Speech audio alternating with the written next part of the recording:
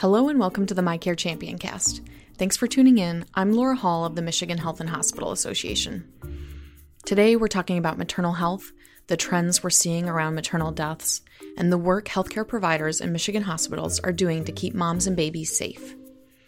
First, we'll talk to Dr. Frank Anderson of the University of Michigan's Department of Obstetrics and Gynecology about what physicians are seeing when they look at the data around maternal mortality and why this is a rising concern. When you look at the national data sets, you see increased trends in maternal mortality. There's been a lot of work to try to figure out exactly what those trends are, and I think that we all agree that there are some changes that are occurring in the health of women that put them at increased risk for maternal mortality. And I think we also have seen that the ways of measuring have increased the number of false positives. And so there's an increase in maternal mortality, both from the health of women and probably some measurement issues. Sometimes it's hard to know if a woman actually died a maternal death or not. And so we have to get into some definitions when we talk about it. But typically a maternal death occurs when a woman dies from complications of pregnancy, childbirth, or in the postpartum period from conditions related to the pregnancy. But in order to find those women, we actually have to cast a wider net. In the state of Michigan, the Department of Health and Human Services identifies every woman who died in the last year and then matches birth certificates and fetal death certificates to see if that woman had a baby in the last year. And so all of those records get reviewed by the two maternal mortality review committees in the state. We also then find women who died from car accidents. We find women who died from drug overdoses. We find women who died from homicides. And we find women who died from suicides and other things that may or may not be related to the pregnancy. So in the past, we limited our maternal mortality statistics just to the women that died from pregnancy complications. And so the changes in the definitions increase the number of women that we identified as potential maternal deaths. So when we take that large number, we see there's a lot of women dying while pregnant or within a year of pregnancy. And then we have to look more clearly to see, well, which ones are the ones associated with drug abuse, what we can do about that, which ones are due to suicides, what we can do about that, and which ones are due to pregnancy complications. And speaking about pregnancy complications, can you explain, why delivering a baby is so potentially dangerous? I kind of liken it to driving a car. Generally a car is pretty safe to drive, and so is pregnancy. Most pregnancies evolve well. During prenatal care, and with prenatal care and labor delivery facilities, most of the deliveries are normal. So I think we need to say, first off, that most pregnancies are normal and aren't dangerous. Like most car trips are normal and not dangerous. And then there's always a risk associated with any activity that we do. And so there are risks associated with pregnancy. Pregnancy is an interesting physiologic state. The blood volume increases, changes in the physiology of pregnancy predispose to one complication called preeclampsia, where the blood pressure can go up. Other metabolic changes increase people's risk for diabetes in pregnancy. Other things that can happen only in pregnancy, can cause complications as well. So there's different physiologic states that have changed when a woman is pregnant. And they're not inherently dangerous. So part of prenatal care is like a seatbelt. You go to prenatal care and you see your physician or your midwife, and we have timed tests throughout the pregnancy to detect any complications that might start to occur. And once we detect those, then we can act on them. And if we act on them early enough, many of the potentially dangerous complications can be prevented, complications that may affect the mother and also affect the baby. So if someone develops high blood pressure, we deliver them early before these complications turn into something more serious. But just like a car, if you had an accident, you need emergency care right away. And so sometimes during pregnancy, the complications that occur require an action right by the physician and nurse team to act quickly. And so one of the most common causes of maternal mortality in the past anyway had been hemorrhage. And so how can we react as quickly as possible to a hemorrhage to prevent the severe complications that occur when a hemorrhage goes untreated? So the specialty of obstetrics is around treating those complications. So again, pregnancy is generally a safe condition, but when complications occur, the physician team needs to be ready to act. Generally, on maybe a statewide level or, larger level, what efforts are being undertaken to kind of keep moms and babies safe and deal with some of these potential dangerous situations? If you don't mind, I'd like to go back 1 minute to look at the risks of pregnancy again, because there is some misunderstanding about the numbers, about maternal mortality ratios in the state of Michigan. So I'd like to refer you to a recently released report by the state of Michigan about maternal mortality from 2011 to 2015. And during that 5-year period, there were 411 women who died while pregnant or within a year of pregnancy. But when we looked closer at that, we actually found that 66 of those deaths were identified as pregnancy-related deaths, which puts that at about 14 per year. So as we were talking about the data before, we see that the number of women who died from pregnancy-related causes is quite a bit lower than what we already assume. Now, the thing about it is any preventable death that occurs is preventable. We should be eliminating any preventable maternal death. Now, also, when we look at those 66 deaths, unfortunately, there are things that happen in pregnancy that we can't take care of, just like, an accident where someone passes away and we can't do anything about it. So either all the care was given appropriately, or there was something inherent about the woman. Maybe she had an aneurysm, maybe she had some other condition that led to a death that was pregnancy related, but it wasn't able to be addressed. But going back to preventable maternal deaths, especially hemorrhage deaths, hypertensive deaths, infection deaths, right now there's a great effort in the state to implement the National AIM protocols. These protocols help physicians and nurses and hospitals and hospital administrations to put in place protocols to treat hemorrhage and hypertension and infection, and so that all the teams are up to date on the latest and most important information that we need to identify complications when they occur and to treat them effectively.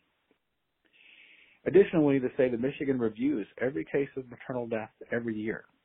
And so we look at the cases, we look at the factors that were related to preventability, and then we make recommendations for interventions that could prevent future deaths of a similar cause.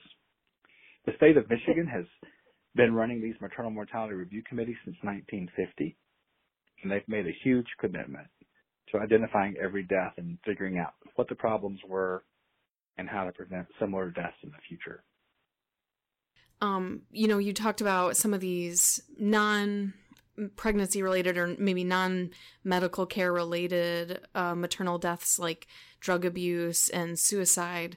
And I could imagine some of those things maybe could be caught or there could be some interventions in place to help these moms.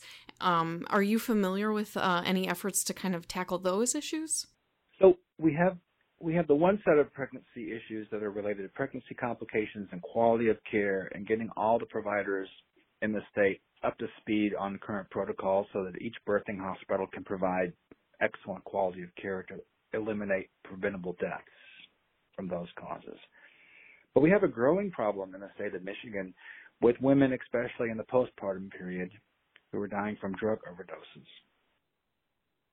Frequently, these deaths are associated with other social issues, poverty, domestic violence, and intimate partner abuse. And these issues are much more difficult to address. So one of the things that we're trying to do is increase the screening for these problems that occur during prenatal care. But our biggest challenge is linking women who have substance abuse problems to effective care. What advice do you have for moms who might be concerned about, risks around pregnancy and delivery, and wanting to make sure that they're doing everything they can to keep themselves safe? I want to emphasize that most pregnancies are normal, and the birthing hospitals in the state do a fantastic job. And the number of actual maternal deaths from pregnancy-related causes is pretty low when you look deep into the numbers. So women who attend prenatal care and have and establish with their provider, whether it's a physician or a midwife, and they're connected to their hospital, I think pregnancy is going to be very safe. I think that we still need to advocate that all of our birthing hospitals are working together to detect any potential weakness that could be fixed so that all complications can be addressed immediately, effectively, with high quality. One of the things I'd like to see, I would like to see an increased commitment from the state for a comprehensive program of maternal mortality reduction, which includes resources to study this at a very detailed level and to be able to get those interventions that we recommend to the legislature and funded and implemented throughout the state. Because it's at this level of these state committees where physicians, social scientists, state workers come together to discuss these issues, to tease out the issues, tease out the weaknesses in the system, and then develop the interventions that can be used to prevent those types of deaths in the future. And I know that now the state is working very closely with the CDC with new forms and new methods that will allow us to collect that data, analyze it, and make those recommendations. But if we can implement them as quickly as possible, I think that's our way to eliminate preventable maternal mortality. Next, Brittany Bogan, the MHA's Senior Vice President of Safety and Quality and the Executive Director of the MHA Keystone Center, continues with more on how Michigan hospitals and the MHA Keystone Center are partnering with MyAIM, the Michigan Alliance for Innovation on Maternal Health, and the Blue Cross Blue Shield sponsored Obstetrics Initiative, or OBI, to help moms and babies. So the MHA Keystone Center has been working with Michigan hospitals since 2009 through initially our Keystone Obstetrics Collaborative, which focused on the implementation of best practices and timely interventions for the elective induction of labor, addressing elective cesarean births, coordinating safe progression of labor, ensuring the optimal care of women with preeclampsia, and reducing the rates of postpartum hemorrhage. So that collaborative ended in 2013 when we really morphed and formed some new partnerships with other groups across the state to continue the work and move our focus really onto maternal mortality and maternal health. So tell us more about the partnerships that are, leading the charge in this effort. Absolutely. So right now we're a member of the Alliance for Innovations in Maternity Care, or AIM, as we like to call it in Michigan. That's MyAIM.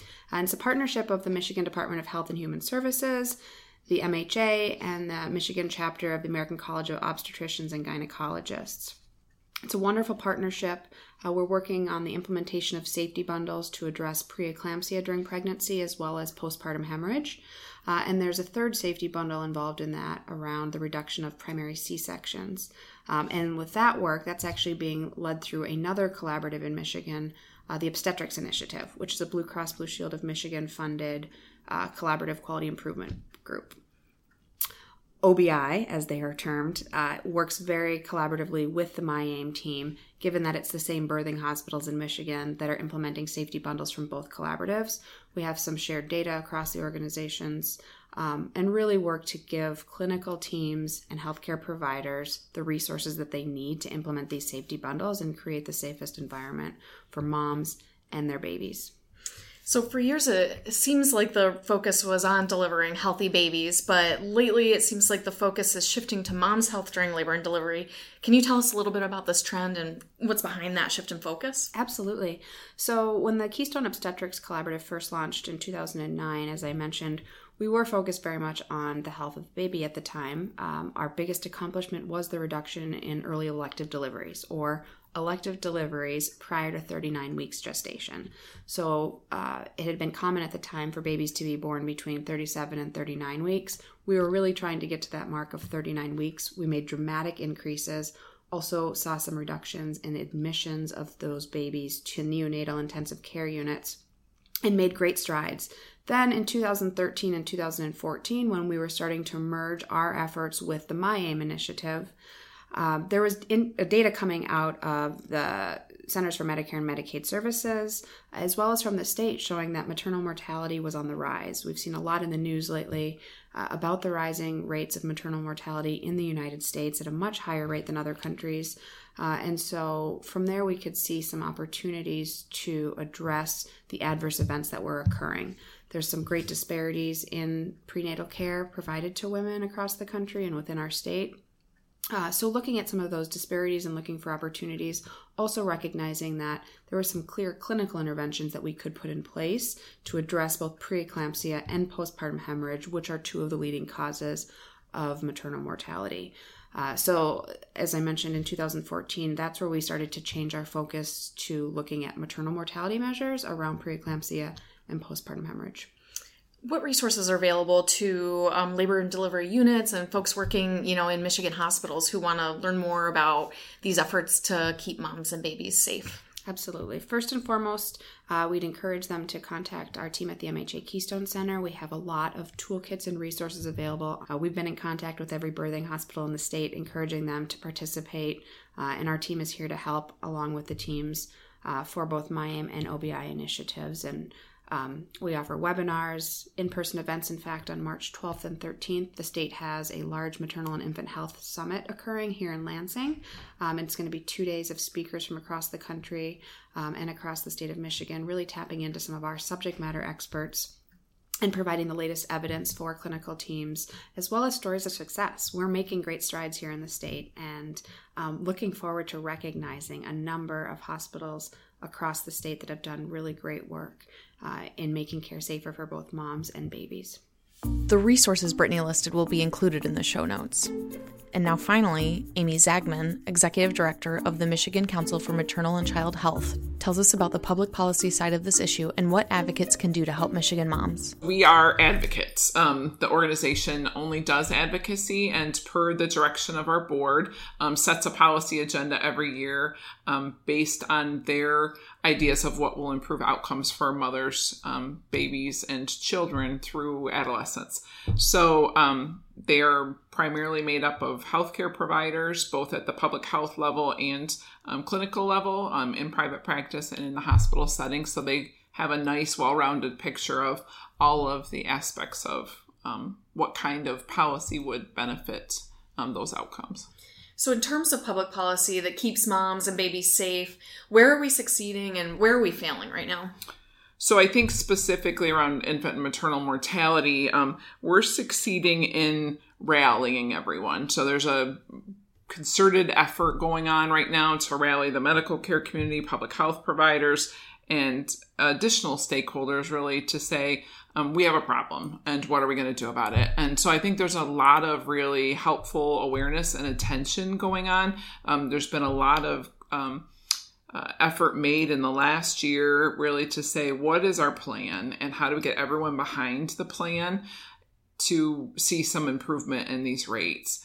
I think we're probably falling short in the execution only because it's one thing to have a plan. It's another thing to have the resources and all of the individuals that need to be committed in a very sustained long-term way to actually see those rates come down, because we didn't get to these numbers overnight, and we're not going to see a change unless we really not only are invested, but really do it for the long term.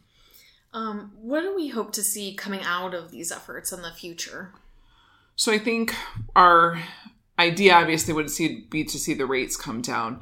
Even more so than just saying we simply want to see infant and maternal mortality rates come down. We want to see the disparities come down. So the biggest issue really when you dig into infant or maternal mortality is the fact that we have very disparate outcomes. For every Caucasian woman who dies during childbirth or within the first year, 3 African American women will die in Michigan. So we know that we have significant underlying issues, not the least of which is institutional racism. So we've got significant work to do on rates. We have even more significant work to do, and probably it's even harder work. It's more community-based. It's more based in sort of long-standing racial inequities and other inequities in our communities.